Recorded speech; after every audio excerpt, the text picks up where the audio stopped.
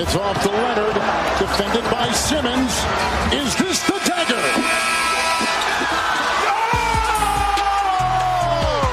my God. God, my witness, he is broken in half.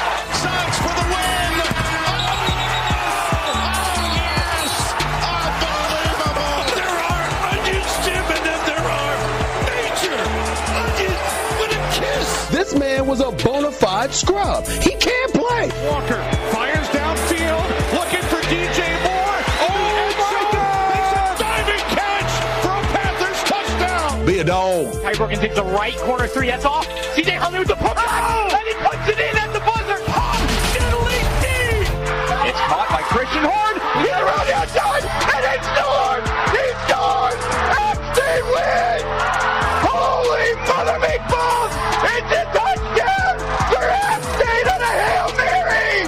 It's time for Sports Wrap on 90.5 WASU.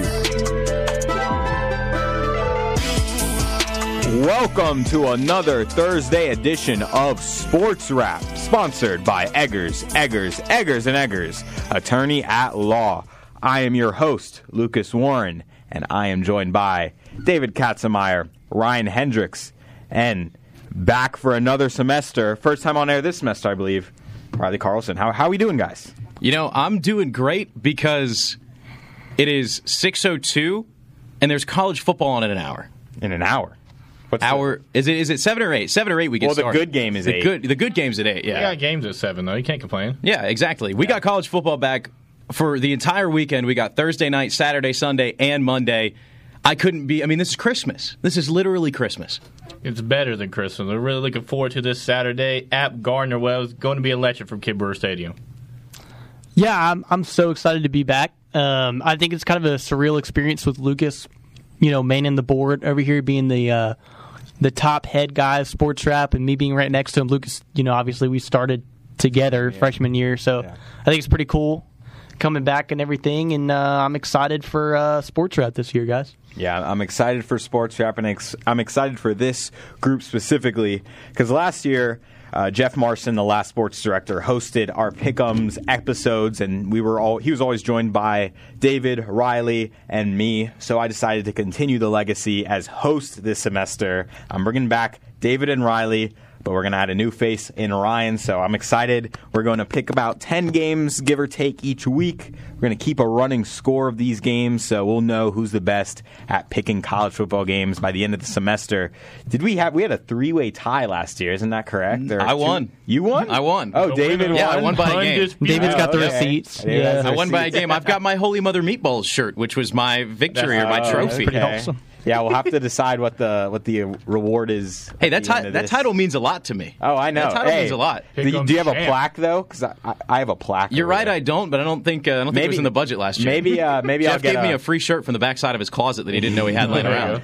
I'll have to ask Cody see where Cody got that plaque from when I won the game show for the morning app, and maybe I don't think it'll be you. I think it'll be the guy hosting. I think we should get a big old trophy so I can put my name on there twice. Big old, maybe like a fantasy trophy. What's up, Riley? I just want to say as well before we start and everything, in wake of my absence last week, the Carolina Panthers disrespect was absolutely ridiculous. We were because David texted me, he's like, do you want me to add any questions to the rundown? And I was like, if we have time, we'll just talk about the Panthers. Like, y'all can leave, and me and Riley can just go first take style and just go back and forth. We better run through these pick'ems. Yeah. I'll tell you what. Well, we'll jump right into those pick'ems, but before we do, we got to touch on all App State athletics in the Mountaineer Minute. Kicking us off, the App State men's and women's cross-country team are set to open the 2023 campaign with the Fire Tower Project Run on September 1st at the Don Kennedy Trails at State Farm in Boone. The women's 5K race will start at 4 p.m. with the men's 8K race following at 4:45 p.m. Friday's field of competition will include Alabama Huntsville, App State, Belmont Abbey, Florida State, Georgia Southern, Lees-McRae, Lincoln Memorial, Mercer, Mulligan, and SCAD Savannah. The App State volleyball team is headed to Greenville, North Carolina for the ECU tournament on Friday and Saturday. The Mountaineers will take on Bethune-Cookman at 11 a.m. on Friday before returning to the court at 4 p.m. to take on Campbell. App State will close out the tournament with a clash against East Carolina at 3 p.m. on Saturday. Saturday's match will be available to stream on ESPN+. App State freshman midfielder Sophia Baxter was named MAC Conference Offensive Player of the Week following this weekend's wins against Towson and Georgetown.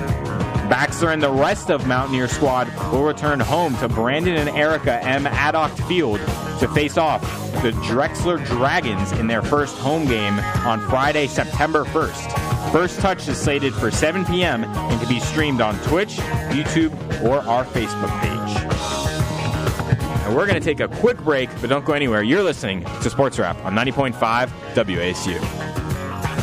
RaysWeather.com is based in Boone and forecasts the weather in the high country and from the North Carolina-Virginia state line to Waynesville, North Carolina, the mountains, the foothills, and the microclimates in between, with specific websites for each area, including BooneWeather.com, with radar and webcams of the area. Winter, spring, summer, fall, RaysWeather.com.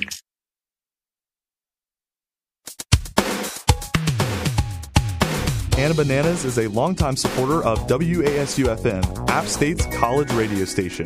Anna Bananas Fine Consignment Store buys, sells, trades, and serves Boone from 641 West King Street. You can follow Anna Bananas on Instagram and Facebook.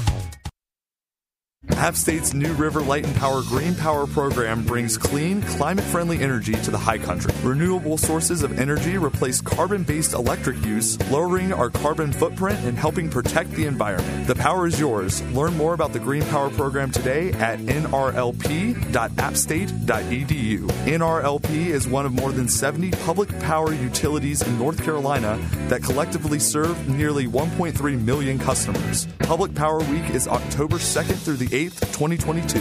Appalachian State University's NRLP is proud to be your public power provider. Man, we gotta go get something to eat, man. Hey, yo, man. Damn, what's taking homie so long, son? Calm down, man. Welcome back to Sports Wrap on 90.5 WASU, sponsored by Eggers, attorneys at law. So we are ready for college football pick'ems. I'm not going to lie to you guys. This, like, of all the, I love this station. I love calling games, but this segment in particular, I've been waiting for.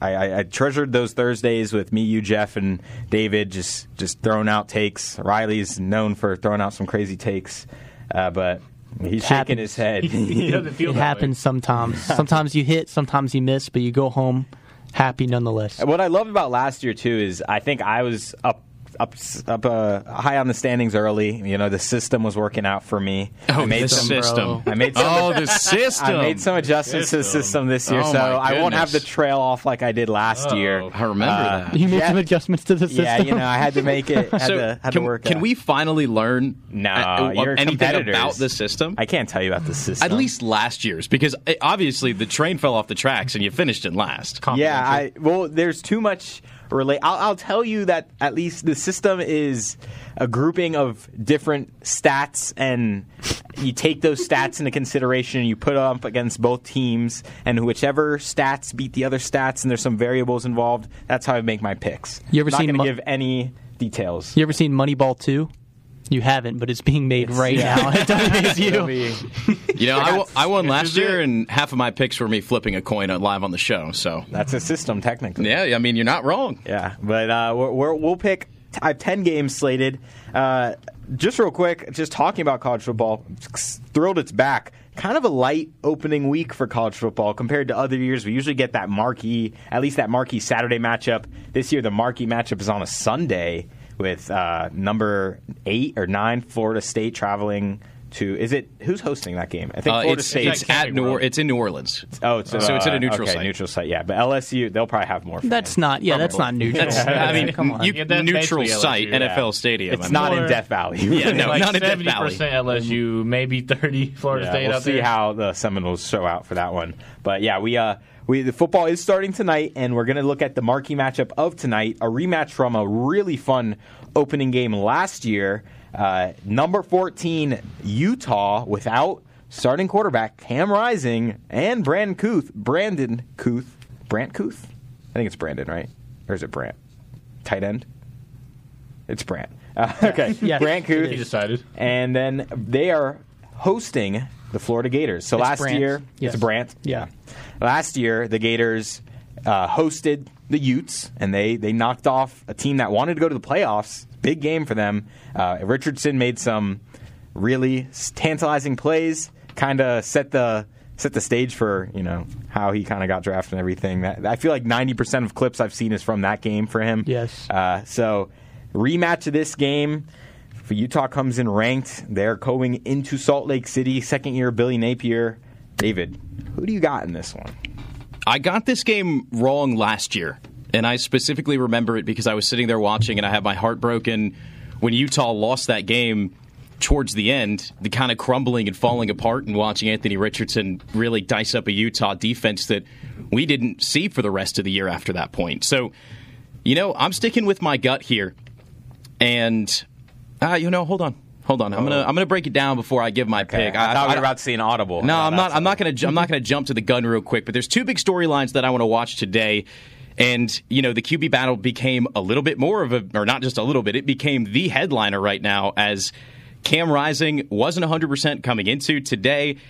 He suffered an injury in last year's Rose Bowl, and quote earlier this week, he said, "I'm feeling pretty blank good right now." Can't say what he said in the interview, but he said he was feeling good. Kyle Whittingham said on Monday that the walk-on Nate Johnson is going to play no matter what, even if Cam Rising was healthy. So now we're going to get to see Nate Johnson and that super explosive speed that he possesses out of the backfield. Although those injuries to Utah, it's going to suck and it's going to hurt. You have two of your best offensive playmakers that aren't going to be there. Looking over at Florida's side, it'll be interesting to see how Graham Mertz transferred in from Wisconsin this offseason and how he performs in an SEC system and if he can keep up with the high scoring of Utah. But, now we don't really know what the offense is going to look like out of them. Billy Napier said that he was really impressed with Mertz in fall camp and his ability to learn the system. The front five for Florida is my biggest red flag for them. They lost 4 of their 5 starters on that offensive line, so they better hope that those young guys can mesh pretty well. I'm still sticking with Utah on this one. I still think that the Utes have the talent and the capability, even with a backup quarterback at the helm, to get this win over Florida. And it comes down to one thing, and we talked about it a ton last year. The game's in Salt Lake City. The Utes do not lose different team in Salt Lake City. So, just saying. But I'm gonna stick with Utah here. I know they're a 5-point favorite. That's going to go down now that Cam Rising is out, but I'm sticking with my gut here with Utah. Utah last year, as you said, really thought they were playoff contenders coming into the year. And I know just all offseason they were thinking about getting back at Florida, winning this first game. The bad news is they're not going to, because Florida's going to win this game. I don't care if Utah's at home. I understand Utah's much better home. I just don't think without Cam Rising they're going to be able to win this game, because Cam Rising's just like the guy who can completely just control the Utah offense. I understand Nate Johnson has a lot of talent, but he's still raw right now. He's no Cam Rising who's been in that system for forever and just been able to completely control the offense. And I'm wondering to see how much is Cam Mertz struggles. Was it him or was it Wisconsin and just that bad offense last year?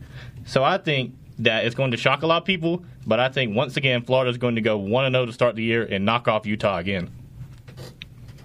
Yeah, I can't say the same with that one.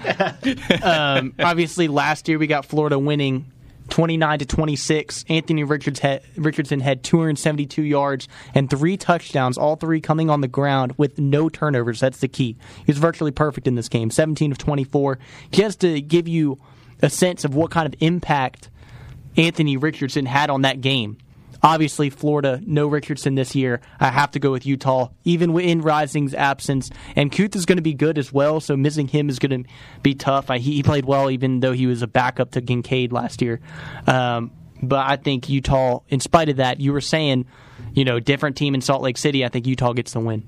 Yeah, I think when you look at this Utah team, just on paper, you're like, oh, they're literally missing their top 2 offensive players. Kuth is that's a team that tight end is their main weapon point outside of the quarterback. And last year it was Kincaid, and now it's going to be Kuth, and they continue to produce those guys. And Rising is everything for that team. I mean, he's a guy who can get it done on the ground and then through the air as well.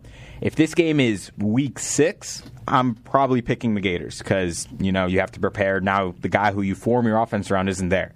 But this is one of the best coaching staffs in college football. Utah has been a winning program for about 15 years now, and Whittingham had all offseason knowing that Cam Rising was injured. He probably prepared for this game for months with Nate Johnson as QB1. I think Florida Gators come into town, and I think they're completely shell-shocked with the preparation of this Utah team. I think defensively, Graham Mertz is not going to be able to score on the Utes. I have no faith in Graham Mertz. He was terrible in Wisconsin. I think he's a terrible quarterback at this level. A guy who comes in and he's bragging. I remember I was watching an E60 before a Wisconsin game. This guy had a terrible first game. Right. Yeah, and no, he was talking about all the NIL money he's making and was just like, you really got to prove it on the field, but you love this stuff. I like talking about the NIL money. And from that moment on, I saw him go about, I think it was 7. I think he completed 7 passes in that game after talking about how much NIL money he made. And Wisconsin got embarrassed by Penn State in that game, just going back. But yeah, I think Graham Mertz is a terrible quarterback, and I think the Utes get this one done in Utah. Great coaching staff. They know what they're doing. And also, I don't think Billy Napier is that good of a coach. Wow. No backing for Sunbelt Billy? Nah, none. And we saw how good he was at Louisiana. Also, I love, you brought it up, David, him saying he loves how Graham Mertz has been playing in camp and picking up the playbook. I hate when coaches come out and say that. Like, what are you going to say? You're going to say he's really dumb. He can't figure this stuff out. Yeah. He's been looking terrible in practice. Like, I don't like the guy. I can't believe you're faulting Graham Mertz for having his mind on the money, man. Come on. It's just funny because the quote from the article is like word for word, like the most basic thing you can possibly say. It's not about any specific attributes. No. It's not about, where he's performing well or where he's been improving. It's just, yeah, he's reading the playbook really good. Yeah, no, that's more of a red flag. It's like, oh, this guy might not be doing too good if it's like a super PR response that the coach just produced about their starting quarterback. But there's no type of, there's nothing else you can say on the guy other than he's reading the playbook well. Yeah. I can read a playbook well. He's been looking good. Time. He's learning. Yeah, he's picking up the playbook really quickly. That's so the guy can read and study. I'd really hope he can. Yeah, that's good. But yeah, we'll see. But I'm just leaning Utah on this. I'm going to go experience. I think Napier in year 2. I honestly don't know. He might be getting that franchise that program in the right direction. But I just think it's a tall task to go into Salt Lake City week 1 and beat a very disciplined Utah team. If you look at Mertz, it's Mertz, right? That's his last name. If you look at Mertz's highlights, I was watching it before this to just see what he was like, and he's like.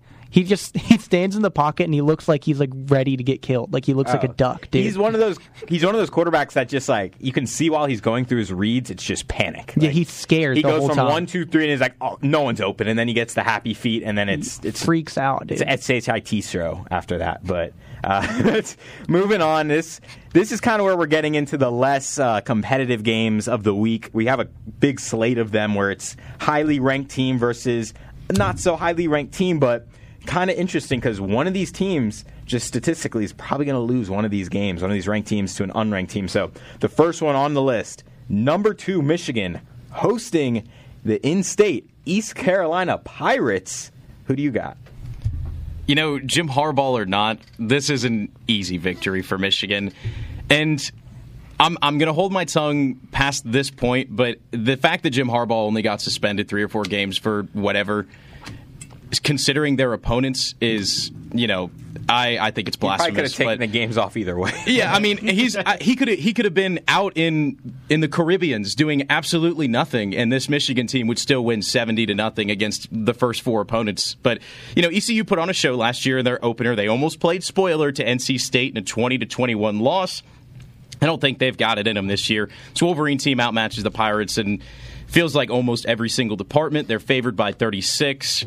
I feel like they're going to hit a number close to that. I don't know if they'll hit that number, but I think they're going to hit a number pretty close. And fortunately for ECU, I don't think they're going to have some fireworks like they did last year to open the season. Yeah, I agree. This is an easy one for Michigan, and I'm going to take a quick second. Jim Harbaugh shouldn't have been suspended. No, he shouldn't have. He bought a recruit a burger from it was. He brought him like a burger from Burger King. So you just can't give one of your recruits a burger these days. That's just that should get you ousted from the sport. But he was just sharing a 4 for $4. I mean, I don't know. Yeah, that burger also had $15,000 in the bag. No, it didn't. It was a burger, $5. There were no napkins in there. There were no napkins. Maybe on the burger. But anyway, back to the point. Yeah, Michigan. This team just matches up way too well against ECU, and you don't even have to look further than the O-line. The O-line is just going to shove around ECU all game up front and make it easy for a returning Blake Corum, which I think we've glossed over a lot so far, that Blake Corum's coming back. Most overrated player in the country. Come on now. But, yeah, even if it's going to be Donovan Edwards, the backup, I think just either way, they're going to be able to just run all over ECU. J.J. McCarthy, he could take the day off, and Michigan will still probably win by 30. So give me the Wolverines. Yeah, I mean, can we talk about the year Michigan had last year? I mean, Michigan had a wonderful year. Ended up going to the playoffs. And, I know this year they're coming with vengeance and trying to, win that championship instead of just make it to the playoffs. But with that being said, East Carolina was playing their best football come the end of the year last year. They beat Coastal in the bowl game 53-29. Are we going to get one? Were down by 2 against Cincinnati, lost by 2, right? They beat BYU. They beat UCF by 21. And it's almost like that's the last 5 games for them. So it's like you're playing your best football late in the season. You come in, you're like, you have Michigan. Shoot, I'm going to come out guns a-blazing. I bet Michigan's thinking, we're going to walk over this team. I got ECU winning this game. There it is. Against Michigan, because there's always one. There's always one upset. And it's something, it's like college. Like, I can see it now, headlines like on ESPN, college football's back. You know what I'm saying? And, there's always one big upset. I think this is the year. Because who cares about AP rankings in the beginning of the year? Number 2, Michigan, who cares? There was this funny little team in the late 2000s that went into the big house and beat a Michigan Wolverines team that was primed for one of, if not the best year that they've had in a long, long time. There you go. So, I wonder who. There you go. I mean, and what was Texas A&M ranked when we beat them? 6. Come on. It's the beginning of the year. Texas A&M ended up being an awful team last year compared to what they should have been. So. And this year. I love the pick. You always find a way to at least make it seem semi-realistic, but yeah, I don't know about this one. Michigan is pretty good, and ECU lost their 2 best players on the offensive end last year. Biggest one being Keaton Mitchell. He's no longer there, and he was quite the difference maker. They don't have Aller anymore at quarterback. I believe it's Garcia now, Mason Garcia. Mason Garcia slated starter. So he'll be. It's going to be a new look for them, and your first game is in the big house. It's usually not where you want to start things. So I'm expecting a complete whooping going on in Ann Arbor on Saturday. But what I'd like to watch out for is how is Michigan whooping the Pirates? Mm-hmm. Are they whooping them on the ground? Is it just straight Blake Corum and who all? I'm not saying Blake Corum is bad, but what's the backup's name again? I forgot his name. I think Donovan Edwards. Donovan Edwards. He had the exact same yards per carry. It's the offensive line. It's not. And he was playing with, I don't know if it was sprained or a broken wrist last year, but he had that big old glove on when he exploded against Ohio State. Blake Corum's fine, but when he was getting like a Heisman buzz last year, I was like, dude, he's not. Like, give it to the offensive line before you can do that. But so is Michigan going to come in and in Ann Arbor just run all over the Pirates? I mean, they can do that, and they are able to do that. But are they going to let J.J. McCarthy air it out? Because even though J.J. McCarthy showed up in that Ohio State game, as a college football fan, that game felt like a fluke. It felt like Ohio State should have won that game, and then you get to the playoffs, and J.J. McCarthy, even though he played good at times, 2 crucial interceptions in that game. J.J. McCarthy's not a good quarterback.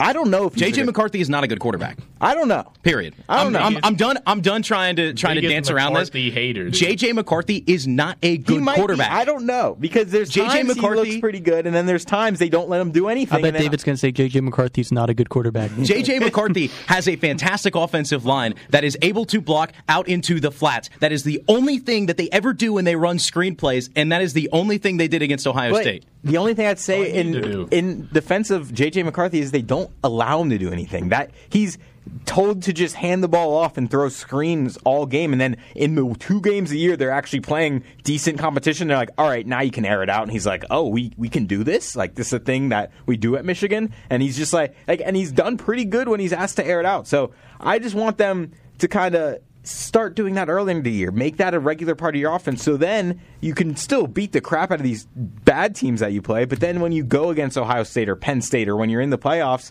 you're ready to play those shootout-type games where you have to air it out and throw for 300 yards. So I'm intrigued to see how they win this game, but I'm pretty sure that Michigan's going to win this one. But now moving on to our third game, the 12th-ranked Tennessee Volunteers.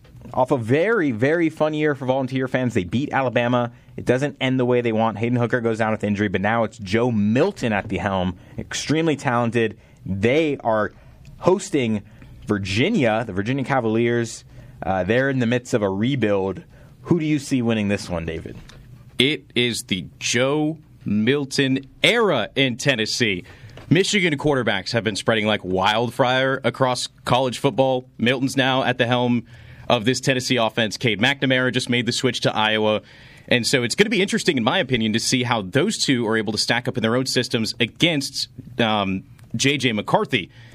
Personally, my statements before would back this up. I believe that Milton is going to have a better season than the aforementioned Michigan starter in J.J. McCarthy. Despite losing stars like Hayden Hooker, Jalen Hyatt, Darnell Wright, many defensive pieces for a year ago, I still think that Tennessee is going to be okay for this home opener against Virginia.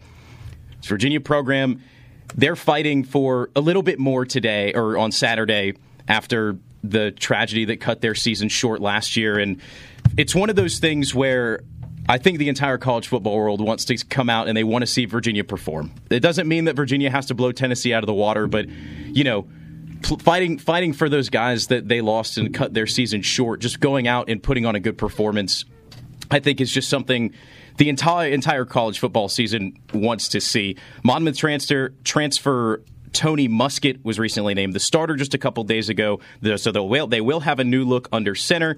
I just don't think it's going to be enough to get it done against the Volunteers, especially at Rocky Top. I'm still pretty high on this Tennessee team, as I said in a couple shows ago when we were doing our college football breakdown. So I really like Joe Milton. I really want to see what he has here, and I think they're able to take care of Virginia. Yeah, Tennessee's losing a lot of pieces, as you said, but they just match up way too well against this Virginia team to lose. Just too much talent on the Tennessee offense. Joe Milton, I think, will struggle. He's not going to struggle so bad to lose the game, but I think there's going to be some pains there because I think he's just a bit too inconsistent. He has all the talent in the world, but can he put it all together? That's why I think this is really good for Tennessee to get a team like UVA who's not all too good on defense. Here, Tony Elliott definitely on the hot seat this year, coming over from Clemson, and personally I think by end of the year he's going to be gone because I just don't see too much improvement from Virginia this year. I do think Tony Muskett will surprise us a bit. I think he's going to be good coming out of FCS. Usually when you see these FCS transfers, you don't think much of them, but then they go and light up the stat sheet. So I don't know if that'll happen in like a slow-paced Virginia offense. Because, Clemson's offense the past couple of years when they had Tony Elliott was not real good. So I just think that's transferred over to UVA. And as you said, playing for those guys they lost last year, I think they're going to come out inspired. They may keep it close for a half, but I think Tennessee pulls away and gets the win. Yeah, I'm going Tennessee here as well. Joe Milton, honestly, I saw him come in a couple times last year, and I've seen him play before, and I honestly think he's one of the most talented quarterbacks I've seen in a minute, just from an arm strength standpoint.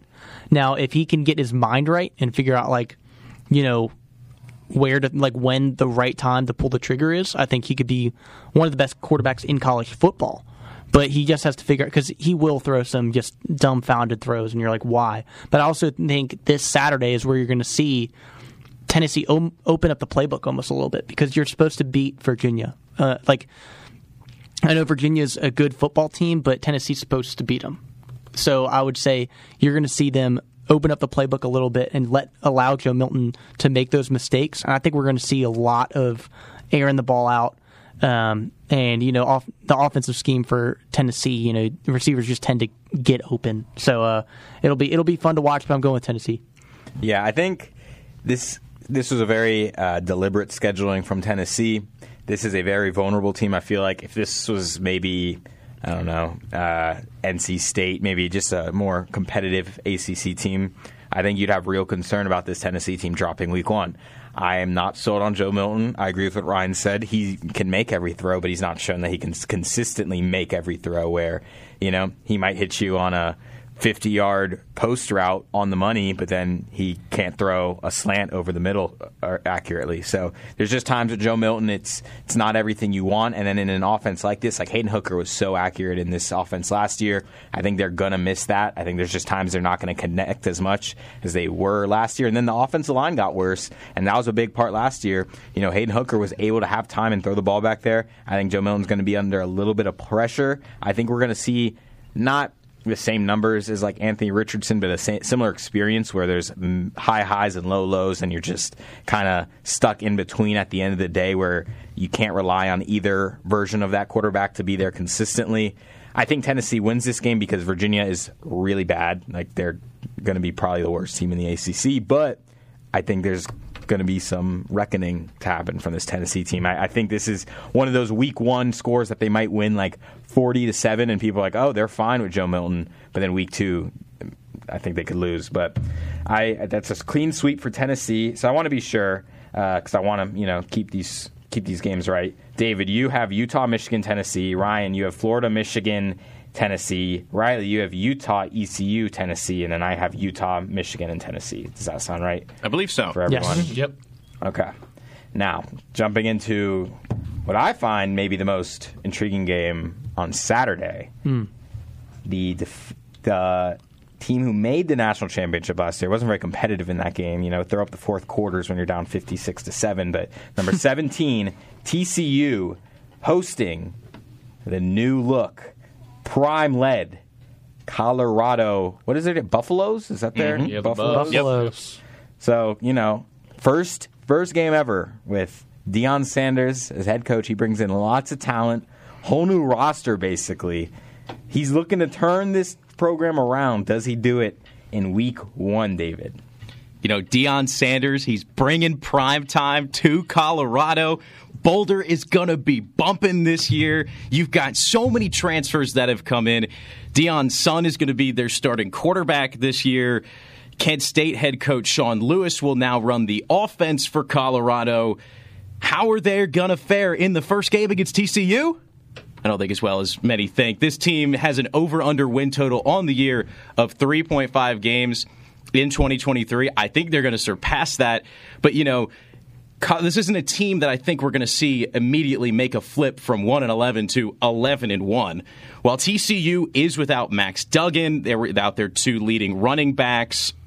They're without Quentin Johnston and Tay Barber. The whole receiving corps is gone. I'm running down the list here, but I still think that TCU is going to be different. Many people forget that Chandler Morris was the week 1 starter at quarterback for TCU before an injury sidelined him, leading to Duggan getting that starting role, and his performance allowed him to keep it. JoJo Earl from Alabama, J.P. Richardson from Oklahoma State, Jack Beck from LSU, and Alabama transfer running back Trey Sanders have all moved in. It's a lot of big names, and I know that, Lucas, you and I have had some conversations about, how much the transfer portal can really affect the team chemistry. It's going to be growing pains for TCU here early, but I don't think it's going to be enough to allow Colorado to sneak in and take this victory away. TCU is a 20.5-point favorite. I don't think they cover that mark, but I do think they pick up the win against TCU, or TCU picks up the win against Colorado. Excuse me. This one was a choice of what I want in my heart or what I think is going to happen in my head. And before Sports Wrap today, I was hyping up Colorado. It's Coach Prime. It's time to go. Travis Hunter thinks he's winning Heisman. Willie, I don't think so. Do I think Colorado wins this game? I also don't think so. TCU, we forget last year that they were really, really good.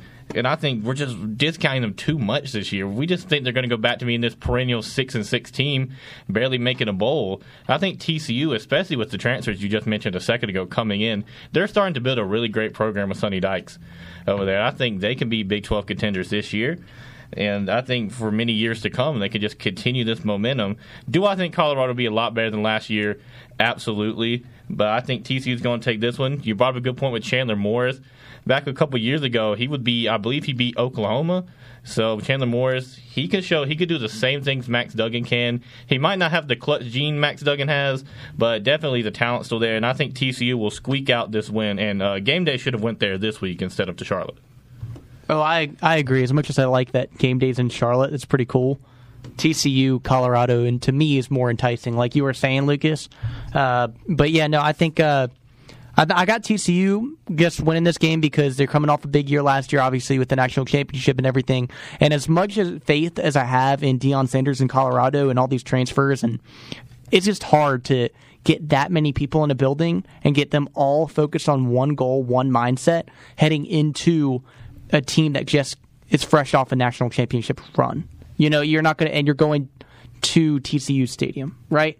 So you're not going to win week one if you're Colorado. You're not going to go from 1-11 to 11-1 like Katz was saying, or David. I don't know why I said Katz. So I think personally TCU is going to win, but Colorado will make it close. You know, there's this thing called championship hangover, and you look at this TCU team, and Chandler Morris seems okay, but he won the job over Max Duggan, and then Max Duggan became a Heisman candidate. I don't think either of those quarterbacks in camp looked like Heisman candidates. I don't think Chandler Morris is going to be a Heisman candidate this year. So I'm going to go ahead and say they're going to take a step down at quarterback this year. I think the roster overall is not as talented, especially on the offensive end. They had so much talent. Quentin Johnson, first-round pick, loaded running back room, not as loaded this year. And defensively, they added a lot of transfers, but like I said before, those transfers seem to gel week 6, week 7, early weeks. They tend to struggle. And I'm looking at this absolutely loaded, talented Colorado roster. I'm looking at the Sanders brothers. I'm looking at Hunter saying he's going to be Heisman winner. I love the spunk. He had 4 touchdowns last year as a defensive player. He had 18 receptions for 190 yards and 4 touchdowns as a defensive player. And I just look at this team and Coach Prime, and he just gets these guys going. There's the ultimate motivator. I don't think it's going to – I think they're going to be close to that 4-win total. I think the wheels will fall off, but a lot like how Florida came out with a lot of energy. This is college football, baby. Teams come out firing. They want to run through a wall for their new hired coach. I think Colorado comes out and knocks off ranked TCU, starts the prime era with a bang, and then they tail off a little bit when things get more realistic. But week 1, people are going to be on the moon for Colorado. I bet they're going to be ranked after this week. I got Colorado beating TCU. That's a Warren bomb, ladies and gentlemen. Oh, no. Do you know that 2.5% of all bets placed on a national champion this year is Colorado?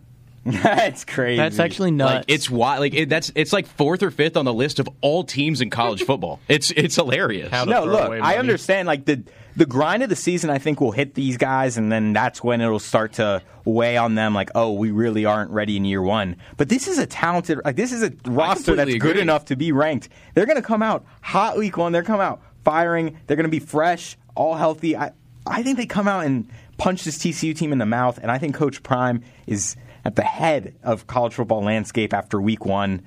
I can see it now, and I'm going to ride with it. But now, jumping into David's favorite team, the Ohio State Buckeyes, traveling on the road to face the Indiana Hoosiers, a Big Ten matchup, week 1. Do you got your Buckeyes pulling this one out? Kyle McCord is here, ladies and gentlemen. There's a new quarterback at the starting position for Ohio State, and it is yet again another talented slinger behind that strong offensive line. It's the second year under Jim Knowles with the defense, as they're expected to be even better than last year. Marvin Harrison Jr., Julian Fleming, Mbuka, they're all ready for crazy seasons. This Indiana team is very young and very inexperienced, and I think it is going to show on Saturday. Ohio State has had tough openers the last 2 years. If you throw it back to 2021, they went to Minnesota and they struggled against a scrappy PJ Fleck squad in 2021, and then it was a big defensive battle in the shoe last year against Notre Dame. Personally, I don't think that Ohio State is going to show those 2 struggles that they did at least in the beginning of the last two seasons. I think that Indiana is a team that they're going to be able to take advantage of. They're 30.5-point favorites coming into this game this weekend. And I think the best possible scenario for Ohio State is if you want to keep Kyle McCord out there to build up his offense all four quarters, I love that idea. But at the same time, if we do see backup Devin Brown out there to start the second half or sometime in the fourth quarter, I still think that is a good scenario for Ohio State. It's showing, they're in a good spot to pull out a good victory, and then Ohio State fans get to see what Devin Brown has in a real game scenario. So take it Ohio State here. I like the line on this game, about 30 points. I could see it being just under. I could see Indiana covering, but I don't think they pick up a win. Wouldn't this be a fun upset if Indiana were to pull it off? Not going to happen. Ohio State far too talented to lose to the Hoosiers, but I am really interested to see how the offense looks this year. I think all the time we think Ohio State's just going to be able to retool. But losing a talent like C.J. Stroud hurts. And we're just not sure how Kyle McCord or Devin Brown's going to look. Whoever is going to be the starter for long terms this year. Of course, week one, it's Kyle McCord. But I just really want to see week one. This is going to be a great tune-up game for Ohio State. They're going to be able to pull away. They're probably going to win by a lot. And I think that this Ohio State team, they're going to be Big Ten contenders once again. Of course, I was talking to David earlier. He's not backing his boys. Said they might get 2 L's. That'd be a shame. He did. And I think he didn't think they're going to make past Penn State this year. I don't know if we will, honestly. Penn State at home. I don't think y'all realize how much I like this Penn State team. I like this Penn State team is scary. We'll get to that in 2 picks. And so I think Ohio State wins it, but I do think Indiana will get better as this year goes on. Of course, a new quarterback, Taven Jackson, transferred from Tennessee, brother of a guy we all remember from basketball season, Trace Jackson Davis. So I definitely think his athleticism is going to be something Indiana hasn't seen since Michael Penix left for the Hoosiers. So I think they'll get better as the season goes on, but Ohio State pulls this one out pretty easily. Yeah, I got Ohio State winning this one. It's pretty, self-explanatory. They're favored by 30 points. And I was thinking about their team and who's returning and everything, and all I can think about in that offense is Marvin Harrison and how awesome he's about to be and how the season's going to... I mean, personally, he could be the number 1 pick in the NFL draft if it weren't for Caleb Williams. And so I was thinking, I didn't even know who the quarterback was for Ohio State coming into this year. Saw Kyle McCord. I'm like, it doesn't even matter who's throwing to him. So I think, obviously Buckeyes win. I think if we're betting against the spread, that's a little bit more interesting. I think maybe you can go Indiana there. But Ohio State all the way. Yeah, this is one of those games that I think Ohio State is going to have a little bit of just a few weeks where they're not the typical Ohio State, so I think they're a little bit vulnerable. Because, like we said, Kyle McCord is this presumed starter, but I don't think it'd be shocking if we saw a little bit of Devin Brown. I believe Ryan Day has said you can expect to see him in a few snaps in this game. And I don't usually love when teams do that, but supposedly it was a really close battle all throughout training camp. They really didn't know who they were going to go with, and now Kyle McCord is that guy. I don't think it really matters because of how good the receiving core is for this unit. I mean, it's absolutely ridiculous, but just one stat kind of just came up to me, and I just couldn't look past it. I really did want to pick this as the upset. Like, they're going into Indiana. They have a new quarterback. If things got off rocky to start, maybe they just can't find a way to score. But with that offense and with this stat, you know what? How many games Indiana's won in Big Ten play since 2021? I do not. 2-16. They're 2-16 in their own conference since it's 2023. That's 2 seasons. You won a game a season. And I'm sorry, but Ohio State has been beating up at the bottom of this conference for years. I don't think that stops. I think Ohio State takes care of business in Indiana. It's what happens when you lose a quarterback like Michael Penix Jr. Yeah, which, great transition. The number 10 Washington Huskies, led by said quarterback Michael Penix Jr., is hosting the Boise State, is it Mustangs, right? What is the Boise State? Broncos. The Boise State Broncos, one of the premier group of 5. Well, no, they're actually Power 5 now. I forgot about that. That's Big 12 versus Pac-12, the dead conference. The dead conference. So with the Pac-4? Yeah, I think Pac-12 and Mountain West are going to merge and still name it the Pac-12. Oh, they'll find a way, but it'll still be the dead conference in my eyes. But Michael Penix, he's looking to have a historical year. He led the country in passing last year, returns 2 1,000-yard receivers. Who wins this one? This matchup marks the 10-year anniversary of the reopening of Husky Stadium following major renovations. On August 31st of 2013, Washington beat Boise State 38-6. Boise State is 5-1 all-time in games broadcasted by ABC, and its lone loss came in 2019 in the Las Vegas Bowl against who else but Washington. It's been a long time since those 10 years on August 31st. But the outcome is going to be the same. Washington begins the year as its highest rank on the AP Top 25 since 2018. They bring back quarterback Michael Penix Jr. and arguably one of the most dynamic offenses in the country. Preseason All-American wide receiver Rome Odunze. Is that how you say it? Yeah. Rome Odunze and a boatload of skilled position stars. This was just one of those teams that when you watched last year, you could feel they were bubbling over with just explosive talent. But Boise State, I mean, they're no pushover, especially for a season opener. The Broncos are the preseason favorites to win the Mountain West Conference, and they bring back a dynamic dual threat in quarterback Taylon Green, as well as workhorse running back George Halani. So it's one of those that I think Boise State is still going to put up a pretty good fight in this game. I don't think that this is a pushover for Washington, but I think we're going to see some of that explosive offense from the Huskies, and I think it's going to be way too much for Boise State. Give me Washington. This is the year for Washington to make the playoffs. This is one of the best teams we've seen out of Washington since they made the playoffs last time with Jake Browning all the way back in 2016. This Huskies team could just light up the field, up and down. I think Rodunze, as you say, excuse me, he's going to put up a lot. Jalen McMillan's going to put up a lot. And, of course, Michael Penix, he may be a Heisman contender this year. He might be able to pull it out, especially because, they get tired of voting the same person all the time, so it might not be Caleb Williams again. I don't think a dead conference quarterback can win it, though. Well, the top two, Penix and Williams, are both from that conference. I think you got to look in Austin, Texas for who's going to win. Uh-oh. But anyway, back to Washington. I think David said it's going to be close. I don't think it'll be that close. I think the Huskies are going to put up a statement win over this Broncos team, and this Broncos team may be able to win the Mountain West, but this is not the early 2000s, mid-2000s Boise State team that could go beat the world and make New Year's Six bowls. They're not them anymore, and I think I saw somebody, I think it was on TikTok, took Boise about threw my phone to that one. So I think Washington runs away with this one.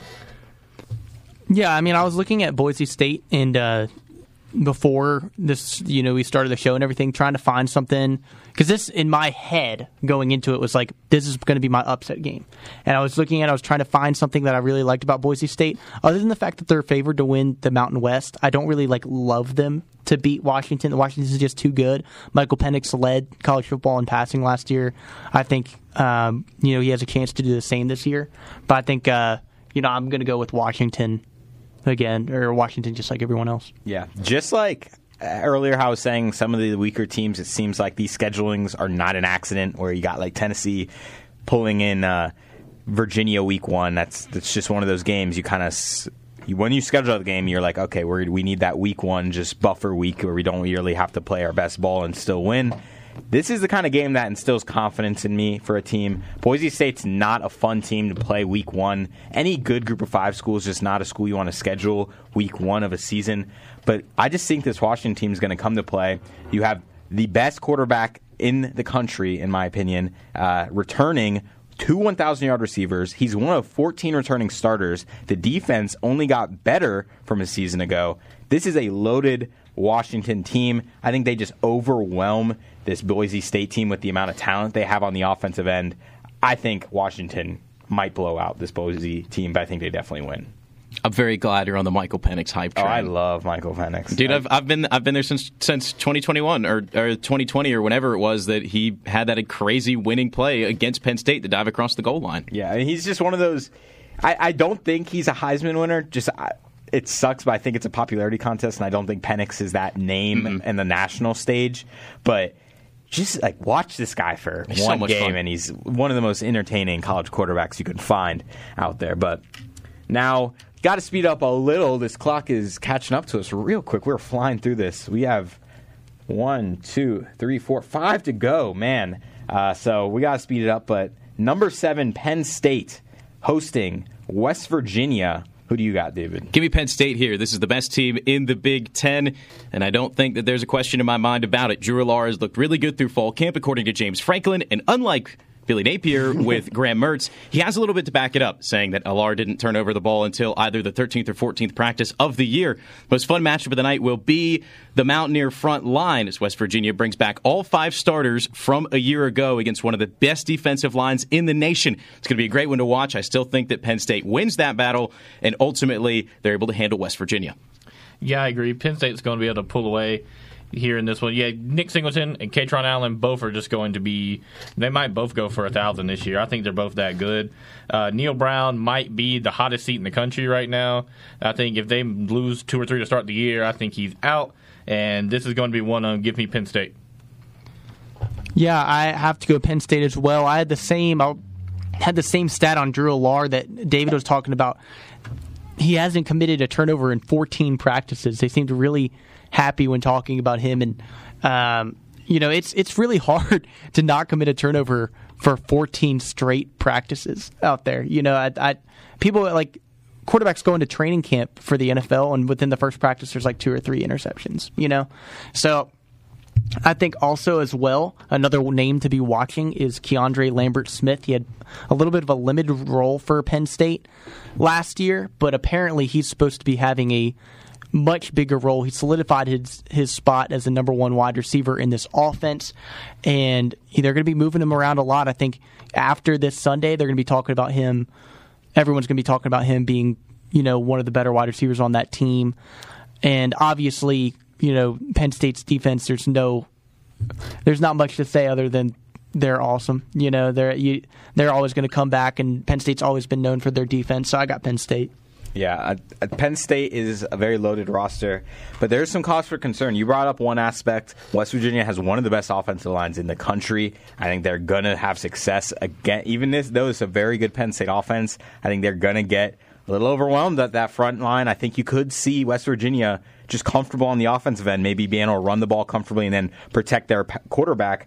And then the other thing is, recently, the Penn State's number 1 offensive lineman recruit from 2021, the leader of that offensive line, Lendon Tegwall, had to abruptly end his career. It was a medical retirement. He announced it via social media on Wednesday night.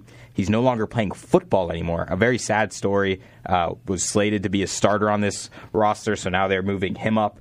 They're moving J.B. Nelson up into the starting lineup of that offensive line. So just a little things that in a talented roster, when you look at the offensive lines or just in the trenches, that's where it's cause for concern. Can this West Virginia team maybe get some pressure against Aller? And then on the other end, can West Virginia protect and run the ball? I think that would be the case. I think it might be a little sketchier than a lot of Penn State fans would like to admit. I think this is a good Penn State team, but I do think there's a chance that they struggle a bit against West Virginia. At the end of the day, I still have Penn State winning this one, though. But now moving on, South Carolina versus number 21 UNC. UNC going to, or no, this is the... Is that Bank of America? It's at, yeah, it's the neutral site. So who do you got in this one? You guys know I love my storylines, so bear with me here with this one, because this is a fun one. Okay. Let's throw it back to December 30th of 2021. Duke Mayo Bowl served as a battleground for cross-state rivals, with USC pulling off an unexpected upset by a larger amount than most would have expected, 38-21. UNC came into that game almost 2 years ago as a 12.5-point favorite over the Gamecocks. Flash forward to now. Tar Heels are coming off a 9-5 season. 6-6 was where they were back in 2021, coming off a 9-5 season, with 4 of their 5 losses coming in a losing streak at the end of the year. They enter Bank of America Stadium Saturday night as a 2.5-point favorite over the Gamecocks. This UNC team is hungry, guys. They feel like they have one of the best quarterbacks in the country with Drake May. They want revenge for that loss in 2021, and they want to prove to the college football world that they can live up to the hype that Drake May can be that Heisman contender. It's too bad none of that's going to come true on Saturday. There's too many questions surrounding this UNC roster for me to feel comfortable taking them in this game. USC has slowly improved their roster since that meeting in 2021. And I feel really confident that Spencer Rattler is going to put together a very solid season for the Gamecocks. There's offensive weapons surrounding him this year. It just feels like every position has gotten a slight upgrade. Give me the Cox in this one. I'm feeling confident in them. The Rattler show is getting renewed for another season. He's going to play just as well as we saw him play at the end of last year. I'm also going with the Gamecocks in this one, not because the Tar Heels are going to be bad on offense. I think Drake May is as good as advertised. I just think this UNC defense stinks. I don't think they're any good at all. And I think the Gamecocks are going to win this one a lot more handily than a lot of us think. Yeah, I think this game is determined by whether or not South Carolina can run the ball. They've lost their number one running back. Their running back right now is DeCarrion Joyner, who a couple of years ago, when App State played him, DeCarrion Joyner actually took snaps at quarterback. He's always been their backup quarterback. He put on a bunch of weight this year. He's actually their number one running back this year. He's played wide receiver, quarterback, running back. He's played it all. He's one of those Taysom Hill type guys, and he's going to be their starting back. So I think if South Carolina can run the ball, they're going to be able to pass the ball just fine. Antoine Wells is one of those players that has been able to show a lot of star power for them, and he's going to step into a great role. Every game that they've had last year, that was a big game, like the Tennessee game that they won, Antoine Wells has shown up, and he's proven that he's going to come into this number one wide receiver role ready, and he's going to show the country that he's going to be one of the better wide receivers in the country. So I got to go with South Carolina here. As long as the defense can cover, I think it's going to be a shootout, but I got USC. Yeah, you look at this matchup, and UNC comes in ranked 21. They have Drake May, presumably a first-round draft next spring. And I just look at this UNC team, and it screams the last year that Sam Howell was there, where, yes, you have the talented quarterback, and that's usually the hardest thing to get. But if you look at this roster around him, it is not very good. They have some good running backs. I think they'll be able to score the ball fine, but they're going to have to work harder than they did last year to score. I think they have slightly worse weapons for Drake May than they did last year. It's another year of teams being able to watch film of Drake May. He struggled down the stretch of last year just a little bit more. It just wasn't coming as easy for him. And then you talked about it, Ryan. This defense is horrendous. They were 122nd in opponent EPA per rush and 123rd in EPA per pass last season. One of the worst units in the league, or in the entire college football last year. And then they lost all 6 of their secondary players to the transfer portal. Brand new secondary, an underperforming front 7. I don't like this defense at all. I think they scream smoke and mirrors. I think UNC is a bad team. I think they get trounced by the Gamecocks in week 1. But now, in what is probably the matchup of the... Wow, we have no time. We have 3 minutes. So we have 3 games, 3 minutes. I think I'm just going to go ahead and say, are we all saying App State beats Gardner-Webb? Yes. Yep. They're not going to get caught. Hold on. They're not getting caught in the web. No, they're not. No, they're not got. Ryan, you want to say it? I know you're calling the game. Ryan. We're not going to get caught in the web. There it is. The running Bulldogs are not going to take down Mountaineers. Okay, 2 games. Florida State, LSU. It's in it's neutral site, but it's in New Orleans. Mm-hmm. Who do you got?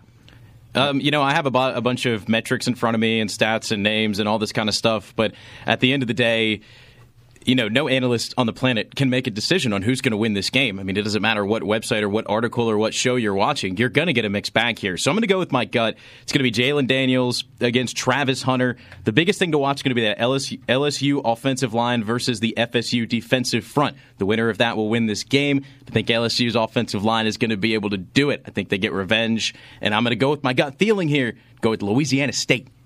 Yeah, I agree. Definitely going to be a fun one. Jordan Travis versus Jaden Daniels out there, the quarterback battle. I think LSU, they're still thinking about last year, and I think this time they pull it off. Yeah, I mean, I think Florida State is one of those teams that they got a lot of transfers this year. They're looking really good. They had a really good year last year, but they're looking even better this year. And it's a team that Urban Meyer said is just a year away from a championship. So they're right there on the cusp, and I think Florida State is winning. I think Florida State is an incredibly talented team, and I love the roster. I think they can compete in the ACC, but I think the SEC is a different beast. I just look at that defense, and they were middle of the pack rushing against rushing teams last year, and that's what this FSU team likes to do. I think they got better at that. I think Harold Perkins is going to take a leap this year. He's going to be one of the best pass rushers in the country. And then, like you said, I think it is about, can Florida State stop the LSU rushing attack? I don't think they can. I think LSU just does enough. I think Jaden McDaniels is just a very competent quarterback that will just figure out how to beat each defense he plays. I have number 5 LSU, especially in a game that, even though it's not a home game, they'll have the advantage in crowd. I think LSU wins week 1. I think it'll be a close game. But now, last game on the slate, Duke versus number 9 Clemson. Who do you got? It's annoying we don't have more time to talk about this one because this honestly could be one of the best games to watch this weekend. And put it on your radar because this will be an entertaining one. Duke came out of nowhere last year. They ended a 13-game ACC losing streak to post a 9-4 record in the program's first bowl win since 2018. This Blue Devil team is good, guys. Quarterback Riley Leonard, he had a great sophomore campaign. I think he's going to go back out and he's going to be able to do it again. It's just, how does this Clemson offense stack up this year? You've got a brand new offensive coordinator. Dabo Swinney made one of the biggest moves in the entire offseason and got Garrett Riley from TCU for Cade Klubnik and running back Will Shipley. They've got a new playbook. I think it's a close one. Duke really could cover the spread here. It's only at 13 points. But I think it's one that Clemson is going to be able to pick up. It is a primetime game on Monday night at Duke. So, there could be some fireworks here, but I'm going Clemson. If you want a big upset week 1, look no further than this game because the Duke Blue Devils are going to knock off the Clemson Tigers week 1. As you said, at home, Riley Leonard, very great quarterback. Mike Elko, very underrated coach. Don't got too much time to talk about it, but give me Duke in this one. Yeah, all 4 games Duke lost us last year was only by one score. And Clemson's only 12.5 point favorites. Duke lost to UNC and Pitt last year by combined 5 points. They lost to Pitt by 2, UNC by 3. So I think Duke is one of those teams that is on the up and up, and I'm going to go with Duke upsetting Clemson week 1. Duke was the 4th best scoring offense in the ACC last year.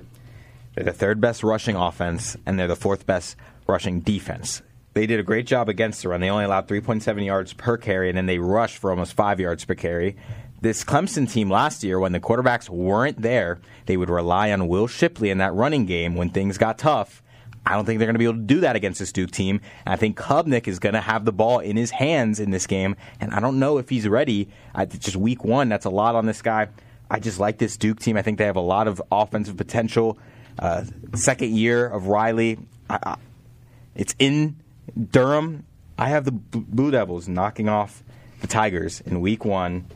So that does it for our pick'em segment. It's unfortunate we couldn't go in more depth, but we got it all out. Did everyone pick Duke there? Did we? I picked Clemson. You picked Clemson. Okay. Although watching a Duke upset would be just as good as me getting this pick correct. Yeah. I was about to say if everyone picked Duke, I would have changed my pick. Yeah, we just gifted David a point though. That's a tough one, but that's unfortunate. It happens sometimes. You just love an underdog, and then one guy picks the favorite, and he gets a free point from it. So. We know. You like to go chalk. That's why you won last year. That is, oh my goodness. That is so far from the truth. All right, well, that is so far from the... You can't defend yourself. The show's over. Oh, my goodness. Let's do Come on, shout-outs. man. Shout out to my friends and family. Got a couple people listening from Charlotte and in Boone this afternoon. O'Reilly and I got a couple mutuals that have been tuning into the show, so we appreciate you hanging with us through for what y'all would probably think is a lot of jargon, but a lot of fun today on our first Pick'em show. My shout-out is going to go to Virginia wide receiver Titus Ivey. While he's not starting for Virginia at Tennessee, he is a freshman on the roster for my hometown high school of Cox Mill, so shout-out to him. Hope you have fun at Rocky Top. Shout out to my mama listening today from Salisbury, North Carolina. And my sports shout out is going to be UMass right tackle Johnny Hazard from West Rand High School. And you saw that big upset they pulled off. Well, maybe an upset, but great win for UMass last Saturday. Yeah, shout out to family, friends, anyone that's listening out there. I appreciate you. And shout out to David for always going chalk. I mean, I'm getting bullied over that's here. A great shout out. That's a fantastic shout out. I'm gonna pull up what we did last week. I'm trying to shout out my grandma, and you're blocking. Do you not let me? I'm trying to defend myself Lucas's here. Grandma has been shouted. Lucas's grandma has been shouted out every single show. Show some respect, David. Grandma, I'm sorry David doesn't respect you. Shout out to you, Grandma. I know David, the chalk man over there, doesn't respect you, but I do, and so does Riley. I met so does Lucas's Ryan. grandma once. He did. At breakfast. It was crazy. It was a crazy story. Yeah, shout out you, Grandma. Shout out all my friends and family listening. And shout out to Ryan and Hunter. They'll be on the call for me for Gardner Webb this weekend. We got that going, so be sure to tune in at 90.5 WASU at 3:30. Actually at 1 to watch a pregame show, and then at 3:30 again to watch the game. You are listening to Sports Wrap. I am Lucas Warren, David Kastmeyer, or Mr. Chalk, Ryan Hendricks, and Riley Carlson. It's all love, David. And we will send you back to your regularly scheduled music. See ya.